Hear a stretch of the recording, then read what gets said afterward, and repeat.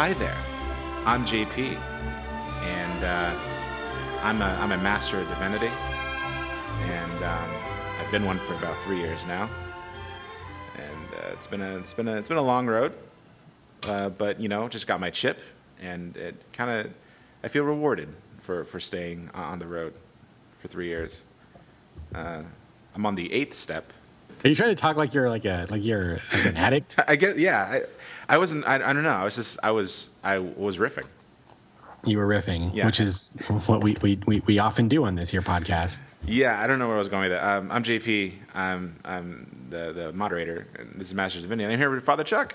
Hey, what's up? I realize in the pop culture catechism thing that I started recently.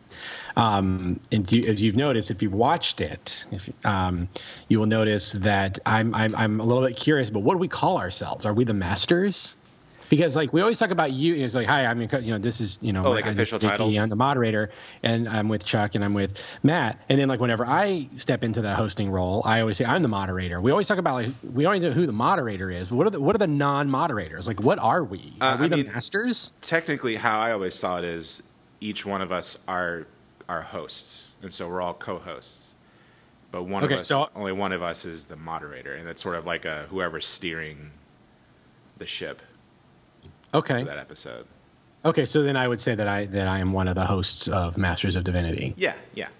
A member of the mod squad, if you so desire. Yeah, but I've actually thought it's official now. Yeah, but I've actually thought about ditching the whole moderator moniker because it's not really a panel anymore. All three of us kind of equally talk. Right. But I guess there does require some steerage. Yes. At some point, and that person is sort of like a skipper. Right. So I don't know. Maybe that's what you're not the moderator. You're the skipper. Do not call me skipper. You're the skipper. I'm trying to think if it's me or Matt is the Gilligan. I'm definitely the Gilligan. You can be Gilligan. Matt can be the professor. Or I'm trying to think actually if I'm the professor because I don't know. Technically I'm Ginger. Let's be honest. You and Matt are Ginger and Marianne. Settled. And you're the skipper. There is no Gilligan. Gilligan is you, the listener. our little buddy. Yeah. So it's a new year. It is. It's 2019. How crazy is that? I know. And for some reason, I'm really excited about 2019. I think it's because it's been 20 years since 1999. And I have a lot of fond memories of 1999. Yeah. I mean, just in the fact that 1999 is easily one of the greatest years in movie history. I agree. Wholeheartedly. It was so related to that. Kana and I, a gift that I bought for us for Christmas was the first 6 episodes of Star Wars on Blu-ray. Nice. And so we have embarked. Last night we started. We are gonna watch them in what is called machete order. Okay. For listeners who don't know about machete order, it comes from a smallish blog called Machete Juggling Not Allowed. Or no, absolutely no machete juggling. That's what it's called. And the guy who started it decided he was going to call this Machete Order. And what it is you watch A New Hope, Empire Strikes Back, and then you watch Attack of the Clones, Revenge of the Sith, then Return of the Jedi. And he's got a great article about how this all works out and how it makes all the movies better. And so Kana and I have been talking for years about doing this, so we finally decided to do that. But the reason I mention all of this is because the one movie that we're not watching in all of this, well, we will later, but is one that will be 20 years old this year, and that is Phantom Menace. 1999, 20 years. I mean, The Matrix was also 1999, The 20 Matrix, years. The Mummy. The Mummy. Blair Witch Project. The Good Mummy. Yeah, the Good Mummy. Blair Witch. Wow. Blair Witch Project. And yeah, I actually have some plans this year. And I need to sort of pay tribute to that year on a more personal note. But yeah, it was such a great year in movies, such a great year in pop culture, and But what's crazy to think is, just as an aside, just in terms of thinking about Star Wars in the moment, is that 20 years ago, Phantom Menace came out. Yeah. Realize that Phantom Menace came out 22 years after A New Hope. Yeah. So there's almost, when we were kids, it felt like it had been like a century. It felt like 100 years. Yeah, since like a Star Wars movie had been made. Yeah. But it was only 20 years. I know. I look at it right now, I'm thinking, wow, Phantom Menace feels like it just came out. Yeah. But it's kind of interesting that the way that as we get older, our perception of time changes. Well, that too, and I think a lot of it has to do with, a lot of people are saying like Richard Linklater, who made Boyhood. Yeah. When he made that movie that takes place over a span of like 12 years, and he said that his biggest surprise is like how much the culture didn't change, like styles and fashion and right media in general and stuff. And when you kind of think about it, and I've looked into sort of the reasoning behind this, and I think it's because, the 70s were so much closer to that enormous cultural shift that happened.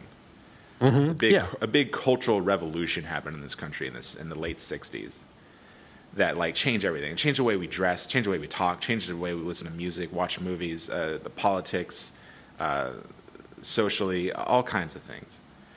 And so like, we've always been in that post-revolution era, which has caused us to like just sort of rapidly advance. And there hasn't been another revolution, and like most revolutions, quote revolutions that happen have been like technological, I guess, and they've been like corporate sponsors, so that it's not going to create much of a social change. Right. So that's why 20 years ago today is less dynamic than 20 years ago from like 1999. Right. Well, and there's also, of course, the little theory that I cooked up for us earlier on our Facebook message. Yeah. Which is about. Should I just go into that? Is that something we should just jump right into? You should do it. So I'll mention what inspired it. I shouldn't take credit for this. I was reading an article on Cracked.com of blessed memory, and there was a comment on this about our perceptions of happiness and success, and how those perceptions have kind of messed with our heads, like how the pressure that people feel and whatnot.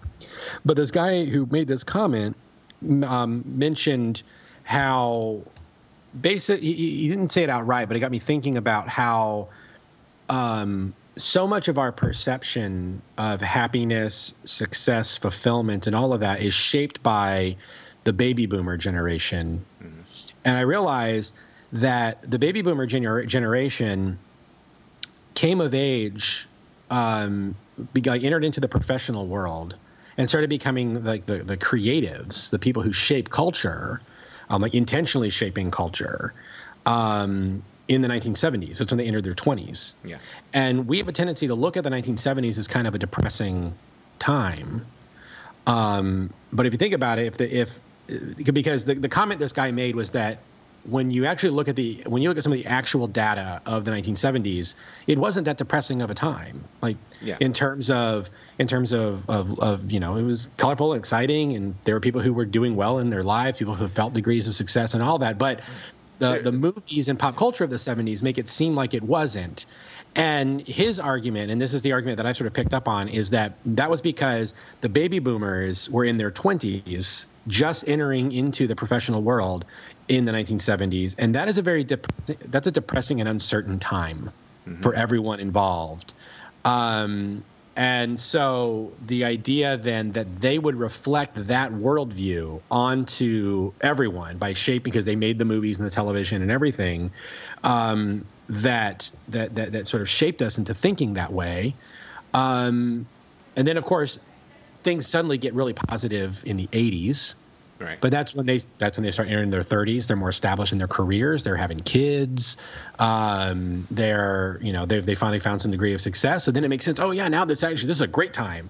And then their kids become teenagers, like middle school to teenagers in the 90s, and so there's all this angst that comes with that, and then there's and then of course that generation begins to start coming into their own in the 2000s. They start taking over, and so it begins to start changing. But this idea that our understanding of the 20th century, particularly the later half of the 20th century, is shaped by the memories and perspective of the baby boomers, because they were in charge of creating our culture, our movies, our television, our art, like painting, all of that. To me, it's a very interesting thing to talk about and to think about. And I think it's interesting that we're talking right now about, 20 years on from the 90s and how we're looking back and experiencing it, and how much of it was, handed on to us. And maybe the reason why it doesn't feel so drastically different is because for the past 20 years, the baby boomers are in retirement age, and so they're not necessarily making any major changes. And so because they're the ones kind of still holding the purse strings on making movies and television and other thing, it's sort of stagnated because they've stagnated. Mm-hmm. I look at this through the lens of, as like a filmmaker, and I look at it through the lens of cinema history. And the 70s is when the new Hollywood era had started. Right. Technically like late 60s, but the 70s is when it exploded. You had Steven Spielberg, you had Martin Scorsese, you had Francis Ford Coppola, Brian De Palma, George Lucas, the movie brats, as they were called, who had sort of, the studio system had been like demolished, and then these brats came in and changed everything. Like Terrence Malick, right? Terrence Malick to a certain extent, yeah.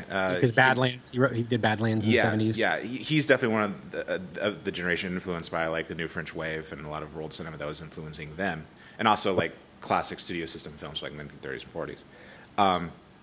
And so when I look at their career trajectory, 70s was like a real experimental time. You had Jaws, you had Chinatown, you had Taxi Driver, Carrie, Badlands, these really visceral and envelope-pushing films that are really grabbing people's attention, made by like 25-year-olds, which had never been done in Hollywood, at least not in decades, at least not since it had been like founded back in the silent era, before the Hays Code. And then you kind of roll into the 80s, and just kind of rolling the success. Spielberg is probably doing the best. Spielberg and Lucas are probably doing better than anybody else during the 80s, because it's like they're tapping into that sort of family-friendly market, making genre pictures. Do you know a movie, weirdly, I think, just because you're thinking about, a movie I sort of, just in my subconscious, when I think of the 80s and I think of 80s movies, do you know what movie comes to mind for some odd reason, but not necessarily odd? And that is Michael J. Fox's The Secret of My Success. Yeah. Like, I feel like that is such a quintessential distillation of the 80s financial success mindset. Ghostbusters. Ghostbusters. Which is like the most pro-capitalist movie of the 80s. Right. I mean, the Environmental Protection Agency are the villains in that movie. Yeah, it's all about like, we're going to save the world by starting a business. Yep. And screw the public sector. We're going to the private sector. Right. Screw academia. We're going to start a little business, and we're going to fight against regulation because that stifles entrepreneurial creativity. There's little nuances in like lines that people say that like I never picked up growing up until like recently, until I started getting more like aware about politics and stuff. But like even Bill Murray, Peter Venkman mentions like talking about outsourcing, like doing contract work for the military. Yeah. Like that's kind of scary, like with their nuclear weapons. Right. Yeah, so I think that's such an interesting way to look at it. And then you have like John Carpenter who made like They Live, which is like kind of I've sort of found this to be like the antithesis to Ghostbusters. Right. Great double feature. But what I was getting at, 80s, like everyone's just kind of rolling in it. Like George Lucas, he's doing his Lucasfilm thing. Spielberg's doing his Amblin thing. The other artsy guys are wafting a little. And the 90s, things start to kind of like die out. And I think it's because they're getting older, they're having kids, they're having families. 90s was like the only decade was without Star Wars, except for like the special editions. Right. So yeah, it's interesting. When you think about how the older they get, like the more, I guess, lame some of their projects become. With a few exceptions. Right. I mean, you look at I mean, Spielberg's always been kind of an exception, but he starts really just getting into like prestige. Oh yeah. Movies. Yeah. Especially with Schindler's List. Yeah. But like Lucas, I mean, gosh, what an example there. He just got into just the corporate, like, you know, maximizing profits with like Dolby and Skywalker Sound, or not Dolby, THX. Right. Skywalker Sound and Lucasfilm and LucasArts. ILM. Yeah. Yeah, I mean, and that's the interesting thing about Lucas for me is that he stops being a filmmaker pretty much after Star Wars, like A New Hope, because he hands the reins off. He becomes, he's an executive producer for the other two movies, and he just focuses so much of his efforts and energy on, film technique, special effects, that kind of thing, and works really closely with Jim Henson's studio to do a lot of things, because I know like what Henson's studio is involved with, like Willow, and I think also with the Ewok movies.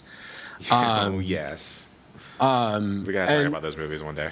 Yes, we do. But I mean, some very interesting, it's an interesting alternative avenue of creativity that he takes during that time period. Yeah, because it's so. He's not a storyteller. He's not a storyteller, but he's definitely innovating.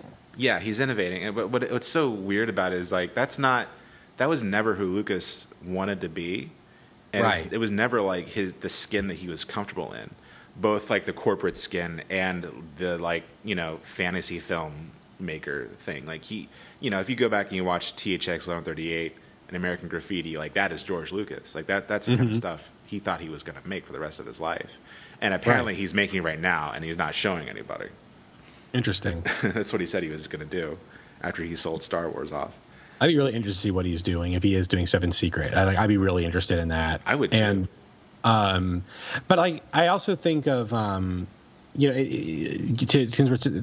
on a Star Wars wave right now as we're talking about this, about, of course, my beloved Last Jedi, which I have determined, in my opinion, and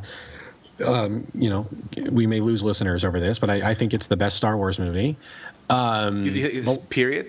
Period. Really?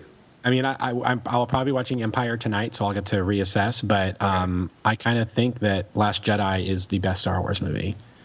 And why do you think that? I need to know. I need to probe this. And since we're just riffing, I can do that. I think because it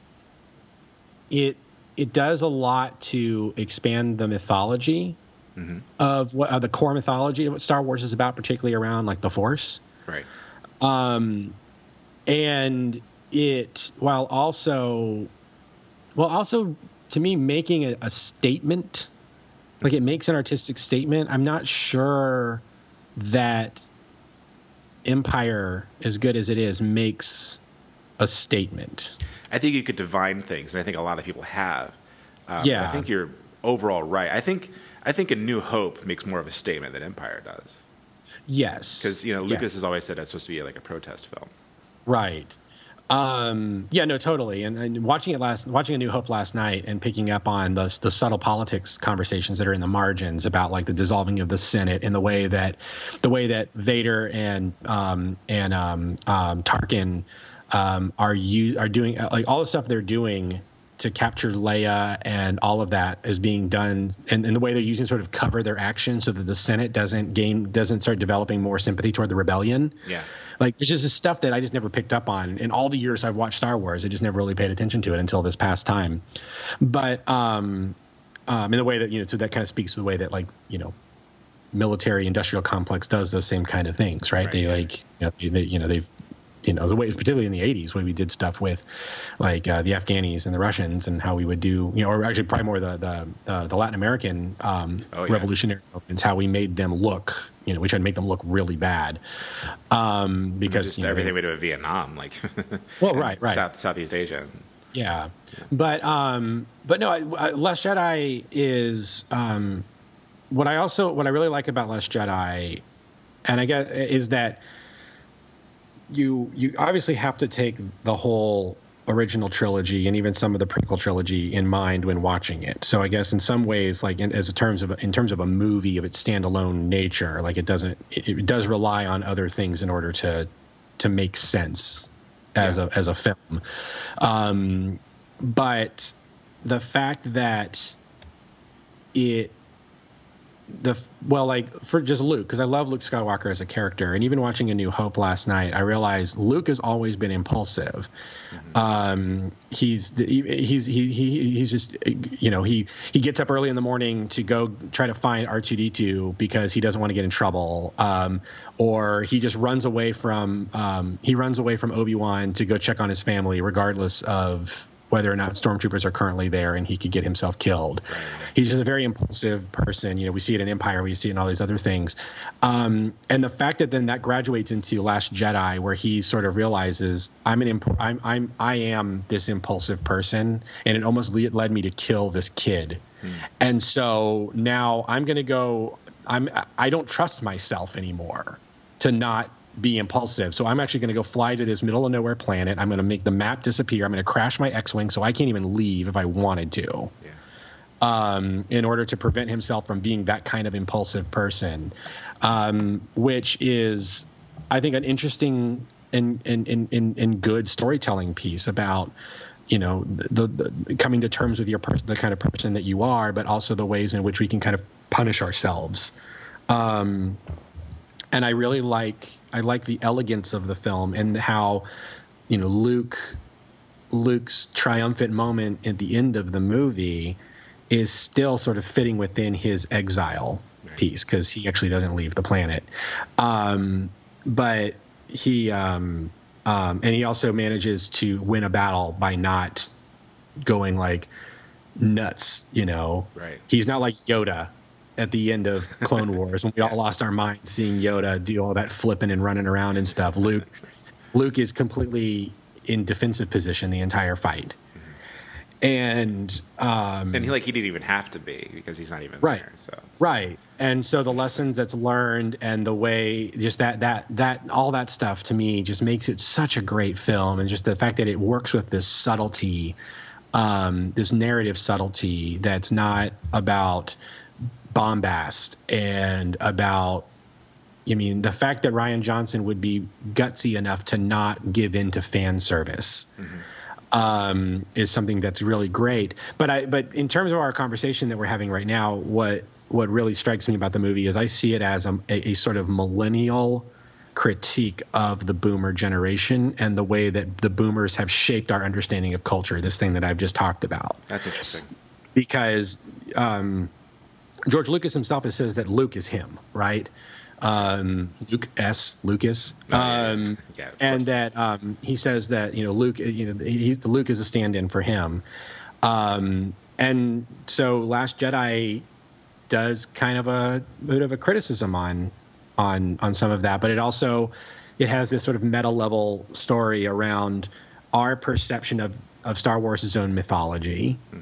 And, you know, like with the books that are in the sacred tree and that sense of harboring the past and not letting go and moving on. And that sense of, you know, well, the Jedi, you know, that line where Luke says to Rey, the idea that the Jedi have this exclusive hold over the Force is vanity. And that's what led to their downfall, is, you know, what a great thing. Like, I mean, there's just some good, honest lessons and self-reflection that come from it. And I think it's a very wise movie.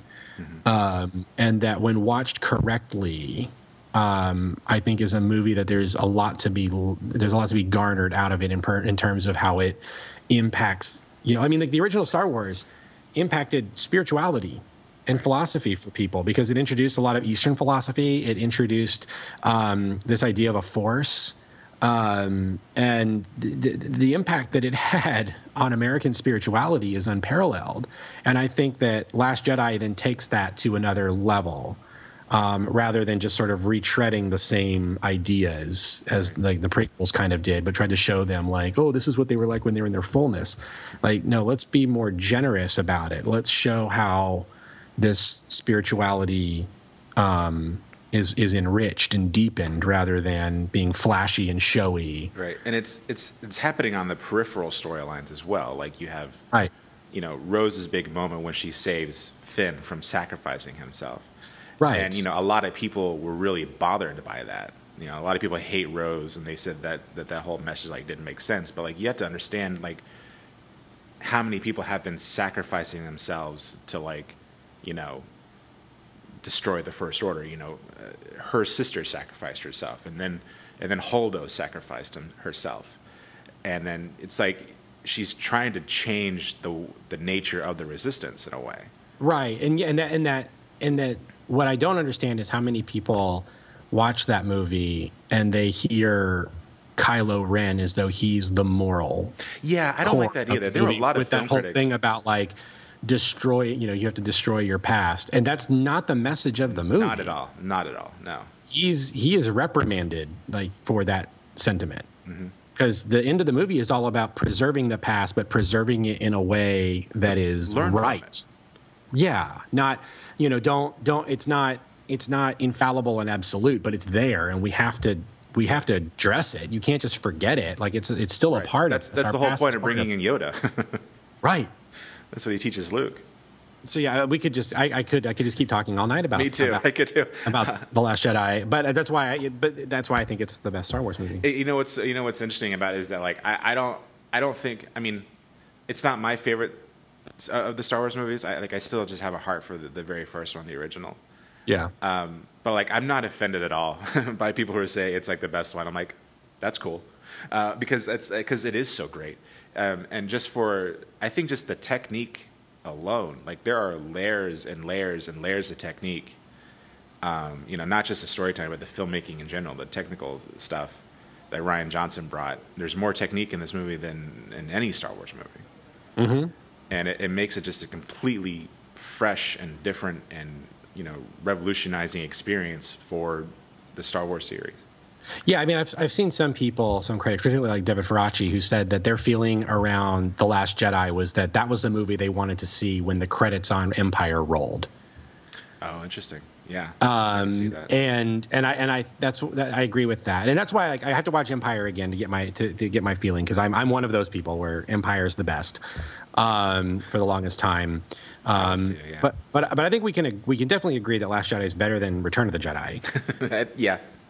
I mean, Return of the Jedi is great for like that opening sequence on Tatooine and the throne room. Yes, I was just saying that to Kana last night. I was like, all the indoor stuff is just so boring to me. It is. It's kind of a slog. Yeah. And they don't really, nothing is really happening. Like it's all just warfare and special effects. There's no development with Han and I mean their relationship is tense. But what's cool, so talking about Machete Order, what's cool about Machete Order, and because you mentioned Leia made me think of this, is that Machete Order manages to preserve both twists in the two trilogies, prequel and new trilogy, prequel trilogy and original trilogy, because if you watch it in order, 1, 2, 3, 4, 5, 6, obviously the twist about Vader is blown. Right, yeah. But if you watch a Machete Order, it's still preserved. But then Palpatine's reveal as Darth Sidious is also preserved. But the other cool thing is that apparently it makes the Leia reveal better, because if you're thinking about it, in Return of the Jedi, Leia's reveal as Luke's sister is so anticlimactic. Like there's no drama to it. It's just sort of like, oh yeah, I guess that's a thing. Yeah. Whereas if you watch Revenge of the Sith, you don't know that there's twins inside Padme until she delivers them. And when they deliver, it's first Luke, and then she says Leia. And that's the moment, if you're watching it in Machete Order, if you're watching Star Wars for the first time, that's the moment you realize Leia is Luke's sister. That's interesting. And it builds on the fact that the last time you see Yoda in Empire is when he's saying there is another, as Luke takes off to go to Bespin. And so that it makes that reveal stronger. And I've heard it as a result also makes Empire stronger as a movie, because if you watch Revenge of the Sith and then you go into Return of the Jedi, Luke's first appearance makes you think like, oh man, like he's flirting with the dark side here. Yeah. So anyway, that's Star Wars. Well, it's great. It's actually great that you bring up Star Wars, Chuck, because this is actually going to be a banner year for Star Wars.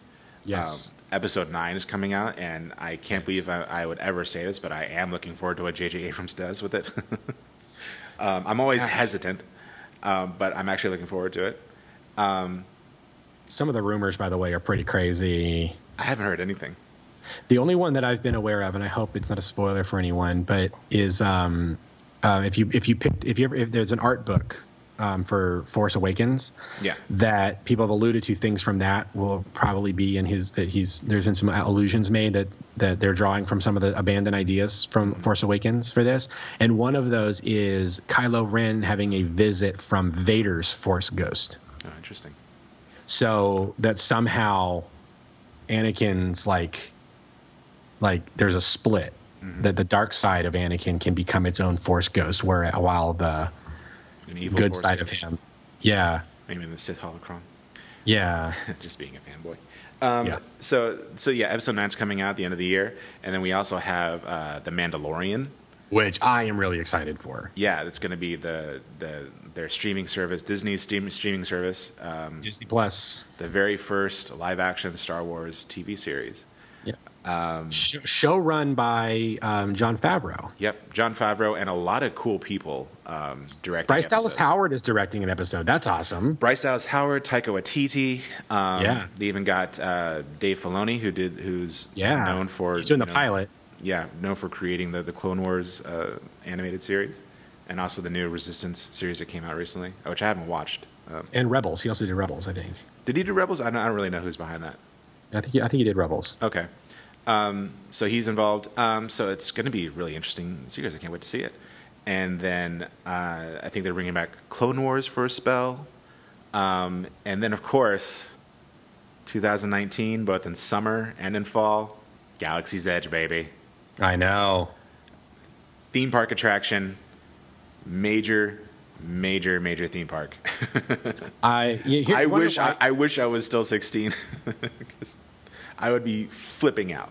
Dude, you should come down this year and go with Kana and the boys and I. That would be awesome. I would love to do that. If for no other reason, then it'll probably be a lot simpler to ride Avatar Flight of Passage because everyone's going to be over at Star Wars and you can actually enjoy Flight of Passage. I can't even imagine the crowds that are going to be at Star Wars Land in Disney World. I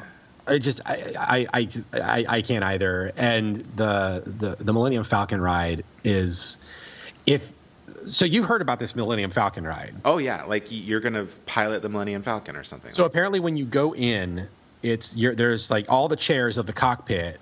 You're assigned one of them. So you're like someone's gonna actually fly the thing. Someone's gonna be the navigator. Someone's gonna be like doing the like jump to light space calculation. Someone will be in all of those chairs. Yeah. And apparently every experience will be different. Yeah. And apparently, like, decisions you make on the ride will affect like the rest of your visit at the park. Like you'll run into actors who will be like, referencing things. I hope that they can maintain that because in the past, when theme parks have tried to do stuff like that, after a while, the energy burns out on the character actors. Because I remember when, not that this is the best example to draw from, but I remember when the Holy Land experience in Orlando opened, and they tried to maintain that for a while with like Roman soldiers walking around and hassling guests and stuff. Or they would have like zealots come and try to like talk to you about joining their cause and stuff. Like it was cool, but they did not keep it for. I don't think it lasted the whole year. I would love to go to that, and we could dress up as the People's Liberation Front of Judea from Life of Brian, or just like modern day like Hezbollah. I could wear my keffiyeh that I got in Syria. Yeah, well, have I told you about my green keffiyeh? I think you have. What? I have a green keffiyeh. Yeah, I bought a green keffiyeh, and in when I was in Israel, in Jerusalem, I thought it was really cool, and so I bought it in a market, and because I didn't see too many green ones around, and so I went and tracked down this really pretty emerald green one, and our bus driver, who was I hope I'm not like outing anyone, but he was Palestinian, and when he saw it, he was like, "Oh, that's Hezbollah color." I was like, "What? What?" He's like, "Yeah, that's what Hezbollah wear. They wear the green keffiyeh." I was like, "All right." Oh, that's funny. I thought that the colors were regional because I thought red was Saudi Arabia, green was Palestine, and black was. Oh no, maybe yeah. I think that is. I think black is Palestine because I remember. What's his name? Oh, what was the guy's name? Oh, I forgot. I don't know. Whatever. But that's funny. Yeah. Yeah, I have a black one, a purple one, and a green one. So whenever I have the green one, I'm always like, I always get kind of like, I feel rebellious. It's amazing. Cool. Well, yeah. So yeah, Star Wars Galaxy's Edge. That's opening this year. It's going to be a lot of fun. I can't wait. I'm hesitant to go when it opens because the crowds. It's going to be insane. Well, dude, and then there's the hotel. Yeah, I know. Yeah, that's true. Which I don't know if that's opening yet, but the hotel, dude, I don't know if we've talked about the hotel on this show. The hotel is like everything I wanted when I was 13 years old. So it's basically you dress up as a character? Is that what I'm hearing? Like they give you an outfit? Basically opt in. You can like opt in to like a role play part of the hotel. That's amazing. And your whole family, like the hotel room, like the windows are going to be designed, like it'll be enclosed. There'll be no like natural light in the place because the windows are going to look like star fields going past. Like you're on a ship. Wow. And you will be issued uniforms to wear, and you will be in character, and there will be other people, like you'll be given like your role and what you're doing. I think you can kind of sign up like which side of the conflict you want to be. Amazing. And they will give you little tasks and things every day that you can do, like relay secret information to like members of the rebellion or whatever. That's amazing. I hope they stick with it. Like I hope they go for it. And I hope that these actors are being paid well because that's a lot of work. You want to do it, right? Like I would do it. I'll do it, man. I have no shame anymore. I'll dress up as Han Solo. You better treat me like a smuggler. Well, and the thing is too. I mean, you think about like how many Disney employees are they're theater students. They're looking for to do this gives them more ability to hire more people from drama departments and give them some kind of acting credentials for their Mm-hmm, totally. It's actually kind of clever. Yeah. Speaking of Disney, Chuck, yes. I watched something interesting the other day. As you know, I'm a big proponent of YouTube. I like watching the smaller YouTube channels. Yes. I stumbled upon a video called "Remain Seated, Please," and it's like a 25-long documentary made by a student filmmaker. And it's about these two guys who met in the 90s at Epcot Center and became best friends because of their shared love of Epcot's Horizons. Okay. Do you remember Horizons? I vaguely. I never got to ride it. I don't know why I didn't. I went to Epcot plenty of times in the 90s, and I never rode it. But like apparently, according to like Disney Park like super fans, Horizons was like one of the best rides at Disney World. Okay. Because it was like this kind of like a showcase of like what the future is going to be like. You went to one space and it was like, this is what a farm is going to look like. This is what, schools are going to look like. And you had like robots and there's all these animatronics. Yes. That is okay. Because I remember some of that stuff incorporated into innovations later on. Okay. Yeah. Yes. And that's the stuff that Epcot has lost and it's very sad. Okay. Yeah. Go on. Yeah. Because Horizons closed down in 1999. 20 right. years ago. Oh my God. 1999 is like the thing we're talking about right now. So maybe we should be, maybe some Prince should show up or Limp Bizkit. Oh God. So these two guys, they call themselves Chief and Hoot. Nice. They meet each other in Epcot and they're like obsessed with Horizons, and they loved it so much. They decided one day to get off of the ride in the middle of it and just explore, because apparently Horizons didn't have security cameras. Oh wow! And so they did this thing called the Gap, where they would like one person would stay near the loading zone of the tram, and one person stayed near the entrance, and they would give a signal if there was like enough a gap between people coming into the ride. And so it's just like a constantly loading, ride. And since it's Epcot, it's not that busy in the 90s. So not that busy now. Yeah, I know. And so that's how they would get off the tram, and they would take video cameras and still cameras and just take pictures and video themselves interacting with the animatronics, sitting in the furniture, like going behind the scenes. And they showed all this footage. It's amazing. And it's really good. It's really funny. It's really exciting. It brought back a lot of memories because, I used to live in Orlando back in the 90s. And we definitely got into some mischief and mayhem. We always got caught. We weren't like these guys. We didn't have their skill. But it was just a lot of fun to watch. Look it up. It's called Please Remain Seated, or Remain Seated, Please. Remain seated, please. Okay. It's funny. I'll send. You know what? I'm going to put it on our site. There you go. It's very funny and has a very unexpectedly touching end. So check it out. It's good.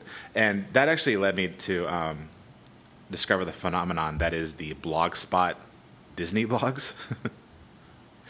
I don't know if you know about that. There's like a whole community of Disney park fans, and they're all on Blogspot. Okay. And this is actually where all that footage came from. These two guys eventually started this blog called the Mesa Verde Farms, which is the farm that was in the ride of Horizons. And the blog was all about their adventures in Horizons. But there's other blogs. There's one called like Gorillas Don't Type or something, which is like a Jungle Cruise joke. And they're just all like all these just like behind the scenes blogs about the Disney parks, and they're all on Blogspot, and they're so outdated, but they keep updating them. Oh, thank you for letting me know about this, because now I will get nothing accomplished this next week. I'll send you links. I should. That would actually make a pretty cool feature to write about Disney park blogs. Yeah, well, and I mean, obviously being the Disney super fan that I am at this point in my life, I love that kind of stuff. And I will say that I am very nostalgic and wistful for late 80s to 90s Epcot. You'll love this documentary, dude. Because here's the thing, I'm sad that Epcot is adding more and more intellectual property into their stuff. That's not cool. Because what I loved about Epcot is I loved that Future World, which is what I loved about Epcot, first of all, was that when you would go, it was like 2 parks for the price of 1, because you would get Future World and the World Showcase.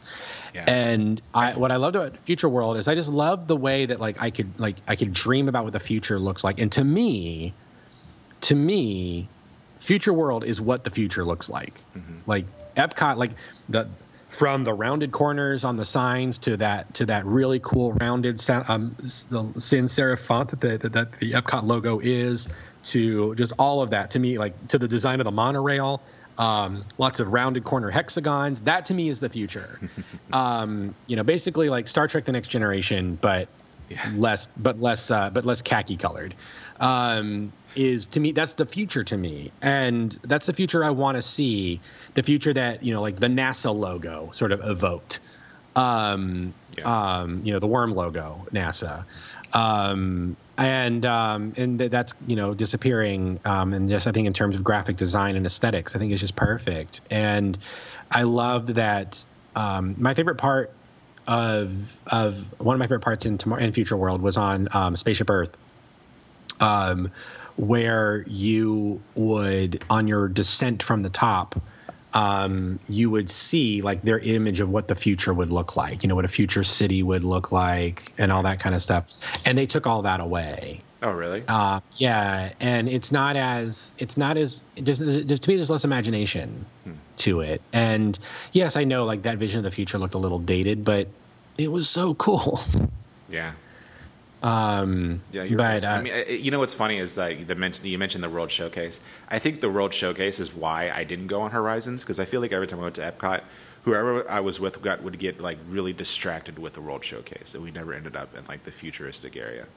Yeah, well, there's nothing to do in Future World now, except for the land and Soarin'. And the Lion King ride is now gone, which is very sad. With the exception of the Living Seas. I always went on that. Now, don't get me started on the Living Seas, because I know what happened to Living Seas. It is an affront to our creator what they did to the Living Seas. Yeah. As somebody who deeply loves Finding Nemo, what they did to the Living Seas is not right. Retrofitting the Finding Nemo on top of Living Seas, right? That's what they did. And the thing is Living Seas, for listeners who don't know, Living Seas back when we were kids was really hokey and amazing, because you were visiting Sea Base Alpha. Hell yeah. And it involved walking in. You watch this documentary about the formation of the oceans. Which is really ominous, by the way. Yeah. Really ominous documentary. You think is this like a horror movie? Oh, it's just creation. Okay.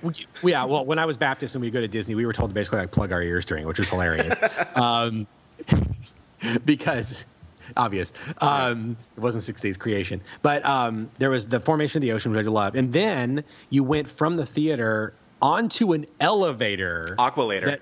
Aqualator, yes, that took you below the ocean. When I was little, I ate that up. I thought I was really going somehow below the ocean. Never mind that I did not have any understanding of the geography of Orlando, and that there's no way that I'm going under the ocean. Right. But I love that. I love the Aqualator. And then you get into Sea Base Alpha, which, I mean, still looks the same. But there was this real vision of, like, this is an undersea base. And I was like, this is what I want. Like, I want to live here like, I wanted to live here. I wanted to find out, where are the quarters? Where is all that? I mean, it kind of looked like SeaQuest, which was awesome. I loved it. I loved it so much. And then they turned it into a Nemo attraction. And I mean, like I said, for the most part, it looks the same, but because it doesn't have that whole build up of like being in the future and going to like some kind of futuristic undersea base, it's just not the same. And then on top of that, the Coral Reef restaurant, which is attached to it, they redid it to make it look like a cheesecake factory inside. It no longer looks like the place where Uncle Jesse proposed to Aunt Rebecca. I was going to say. It no longer looks like that. I remember being on the People Mover they put you on, that you go through the aquarium and you see that bubble that's out there. Not there anymore. What? Bubble's gone, dude. Oh, man. The bubble is where Uncle Jesse and Joey had their episode of the radio show underwater. Right, and then they were terrified. They couldn't leave it because there was a shark circling, and they were scared of the shark. God, that was, the fun thing about that. That was when Disney's attendance was kind of dicey in the mid-'90s. Yeah, Michael Eisner was dicey. Yeah, and so they had all those, every single one of those TGIF shows did an episode where they went to Disney World as a way in order to drum up pop culture interest in the theme parks. Yeah, the Full House episodes where they went to Disney World were my jam. It was a 2-part episode. Yeah. That involved a lot, right? Because that's when Jesse and Rebecca and Jesse and Becky got right. They proposed, or did they get married there? I think they.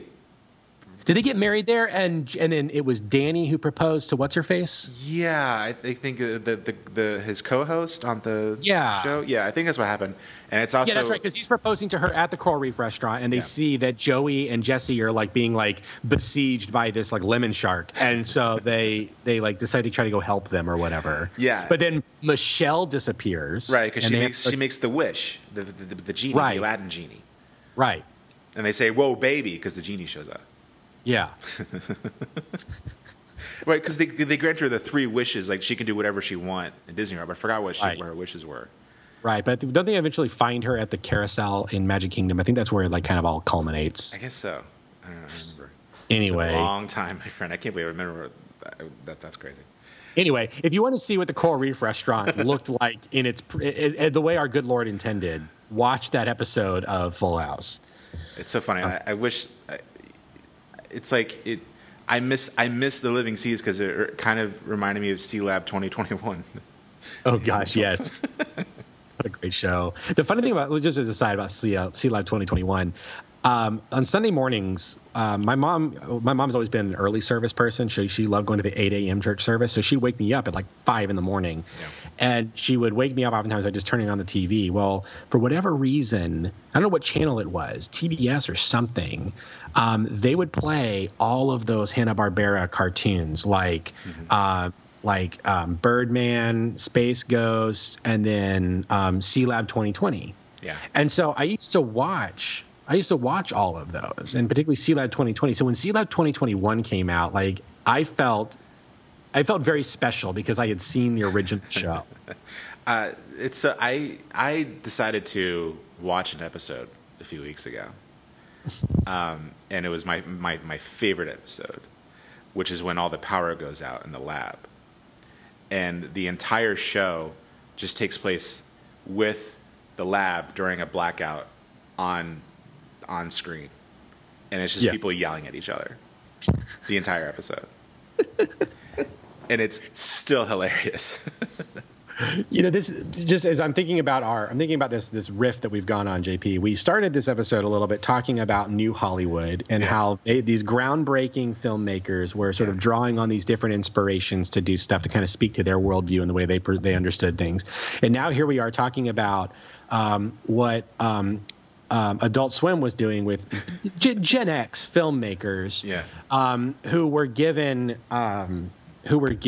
sort of, here's the Hanna-Barbera back catalog, do whatever you want with it, right? And to come up with some of the most subversive, creative, animation. I mean, I know we've talked before on this show at length about Space Ghost Coast to Coast, and what an incredible show that was. Yeah, and by the way, this brings up just a side note. I hope y'all are enjoying our Instagram bumps.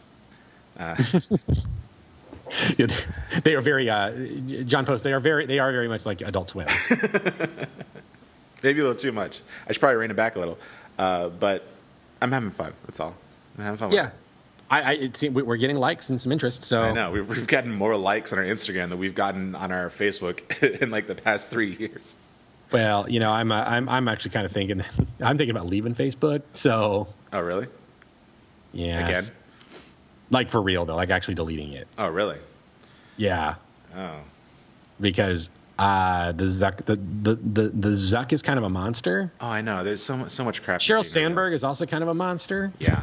Oh yeah. And the stuff that they've known about and just allowed to happen, or just the shady stuff they've been engaged in, it just makes me want to not reward them. And something you said last year before, JP, that it stuck with me, and that is you're bothered by the fact you said you're bothered by the fact that Facebook has sort of insisted upon being your gateway to the internet. Yeah, kind of like how AOL was.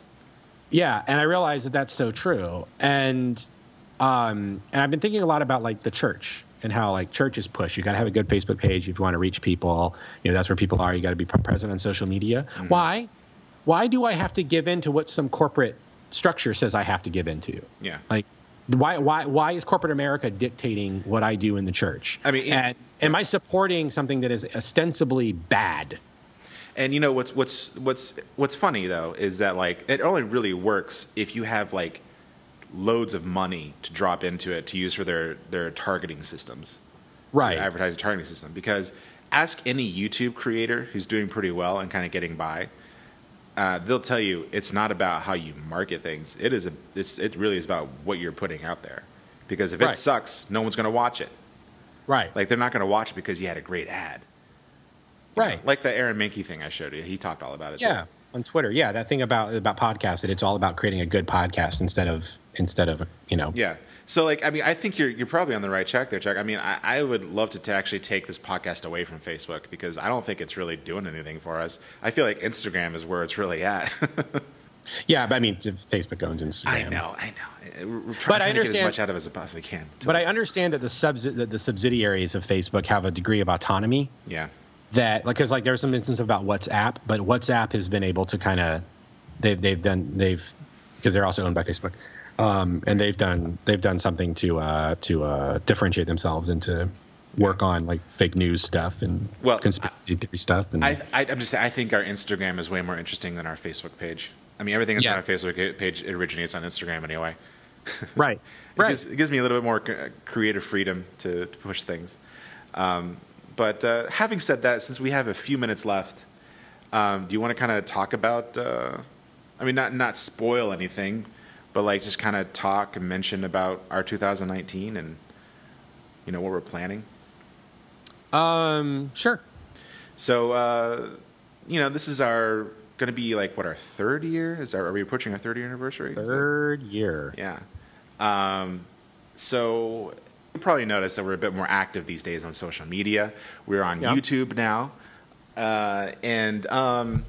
Let your finger have a good journey to the subscribe button. Hell yeah.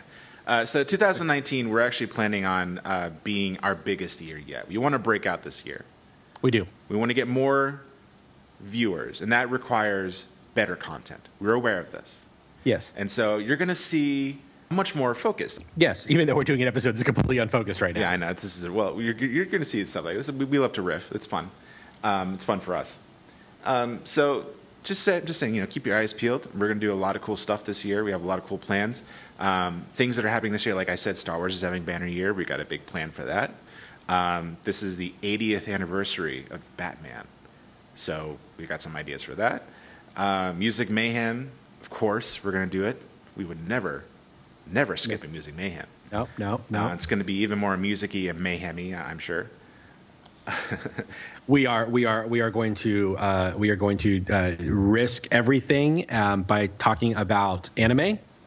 Yes, that is a big event that we're planning. We're going to have a month dedicated to the anime medium, the Japanese animation, and it's going to be interesting.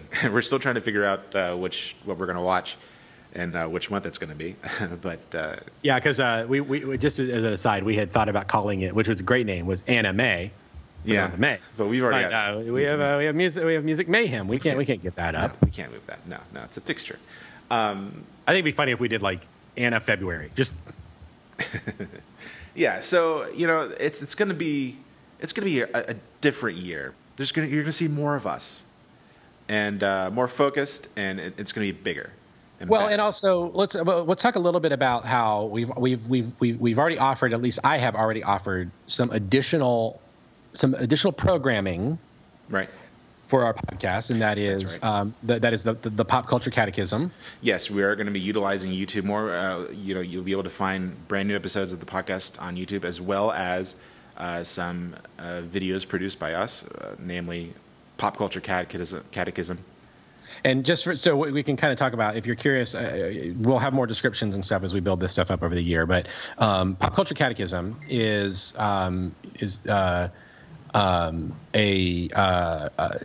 series. I'm hoping to kind of keep it within about a 10-minute time frame. That's good. Where it will be some kind of tenet of the Christian faith, but told from a sort of pop culture framework. So I talked about the incarnation using a Lego figure, and I talked about the Nicene Creed and how it works as a in its relationship to doctrine by talking about the difference between the 1998 Sony Godzilla and the 2014 American Godzilla. Which was very interesting, and it's very much our brand. Yeah. So it honestly, as a listener, if you were listening, and are there topics about God that you would like to see me or do this with? Father Fun, who is a friend of the show, who is a regular contributor, has been a regular contributor. We haven't had him this past year, I don't think. Not since Music Mayhem, I think. He is. That's right. Yeah, because we had him for the Hamilton episode. He is. He is also wanting to work with me on this and contribute. So you'll see some more priestly people chiming in on the Pop Culture Catechism this year. I don't know that it's going to be weekly. That might be a tough thing to stick with, but hopefully once a month there'll be a new Pop Culture Catechism piece. And I just, as an aside, JP, what was kind of cool is I have the YouTube app. Which, of course, I can mirror to my television. Mm-hmm. And so the other day I watched one of the Pop Culture Catechism videos on my television in my living room. It was kind of cool to see myself on my TV. Nice. Not going to lie. Cool. Not going to lie. So you can do that, too. If you have the YouTube app, you can watch us on your television. Yeah. You can, and we're going to do some interesting things with YouTube, and that's actually the thing I'm probably most excited for, because we're gonna flex creatively using YouTube. And it might take us down a path where you don't just listen to us. You might be seeing more of us as we record this podcast, even. Right. And as a result of that, too, we've talked about this in the past a little bit, and we're trying not to hammer it too much because we don't want to make people uncomfortable. But we do have a Patreon. Right. If you would like to be a patron of our show, we have a patron. Yes, we do. And so thank you. Thank you very much. If this is something you would like to, you want to see more stuff, because we could benefit from it. Right. We could benefit from your money to do better videos, and other things. So, and I think, aside from just having fun we've had with the podcast, I think we're realizing that we're kind of doing God's work here. Yeah. We're trying to use pop culture to talk about matters of faith and spirituality, and just talk about culture in general. I think what I've liked about how I've liked watching our podcast grow is, it's not just taking a message from this and then comparing it to a message in the Bible. It's Right. like we're kind of examining all sides of everything. Like we're looking at things theologically, we're looking at things psychologically, philosophically, within our own emotional experience, the cultural context. Yeah. That's why I say, like, we know what we're talking about. That's why watching this other podcast, and started comparing and contrasting. But that's what I liked about us, and I think we are doing something unique. I have found other podcasts that are in a quote intersection between faith and pop culture, unquote. But there's something different about us. I think it's because our extensive knowledge in all these different fields, and I think it's also we try to be funny, and also we have a unique background and relationship with the evangelical church. I think really informs how we approach everything too. Right. And I think what I like about us, as opposed to some of the other podcasts that I've heard that are similar to this, is that we're not, I don't think that we don't come across as sort of like jaded, bitter, and burned out on our experience with the evangelical church. Like, obviously we have our baggage and hangups about it, and we're not always positive about that experience. But our whole thing isn't sort of like, let's give a giant middle finger to our past. I think, again, going back to our earlier Star Wars conversation, it's not about destroying what came before, but by being able to sort of embrace the things that were good out of it and bring it into where we are now. To learn from it. And to share. I mean, I personally think of this past year, my favorite episode that we recorded, I think, is the one we did a few weeks ago about Christian dating. I think that was a lot of fun. I think that was top episode. And Josh, thank you so much for making your appearance and recording that intro, buddy. That was really nice. You didn't have to go out of your way to do that. I really appreciate that. Oh, geez. Yeah, that happened. So we can boast that we had Rob Bell and Joshua Harris on our. And I hear we might even get John Eldridge, maybe. Oh, no. I think he might make an appearance. Actually, because we did talk about I Kiss Dating Goodbye, we really, as three white former evangelical males, we totally need to do an episode about Wild at Heart. Oh, hell we yeah. Need to. That is a Christian Curiosity episode just waiting to happen. A book I never read. Oh. You're going to throw it across the room. I can already tell. I managed to get through 4 years of Palm Beach Atlantic University and not crack Wild at Heart. I actually bought a copy of it at one point just to have it. Nice. And I said, nah, and got rid of it. Yeah. Well, we've got a lot to look forward to this year. We're going to try our hardest to make it our biggest year yet. And not just, to make a lot of money or to get a lot of viewers. But we want to make really great stuff that we could be proud of, that we can look back on fondly. I mean, to be fair, we are in an age of there is a glut of podcasts out there. Oh yeah. So the fact that you're choosing to listen to us we just thank you, because you've got a lot of options out there. Exactly. Yeah. So I think that's a good place to end, Chuck. I agree. I got children. Anyway. Sorry Matt couldn't be here. I miss you, buddy. But he'll probably be with us next week. Yep. Anyway, so Father Chuck, thank you so much. As always, you're welcome, and I'm excited for 2019. Me too. And audience, internet, thank you so much for listening and coming with us this far. Yes. Can we make a vow? Sure, go ahead. Do we want to wait for Matt before we make a vow? Let's covenant here. I think he'd agree with me. Okay. Let's covenant. I mean, we can reassert this with Matt if we want. Blissfully, it wasn't so bad this year, but one of the things that I've really just kind of have grown just sick of in internet culture is the treatment of the outgoing year as though it was the worst year in history. And just talk about how horrible everything is, and like, oh, it's killed so many people. Like we had that in 2016, like 2016 strikes again, and all that kind of garbage. Let's just, maybe it's easy for us right now because we're at the start of a year to be like, yay, we're positive. But like, let's not try to like go that route. Father Chuck, thank you so much. You're welcome. And audience, thank you so much for listening. We'll see you next week. Good journey. Happy New Year. Happy New Year. And good journey. Good journey. Good journey.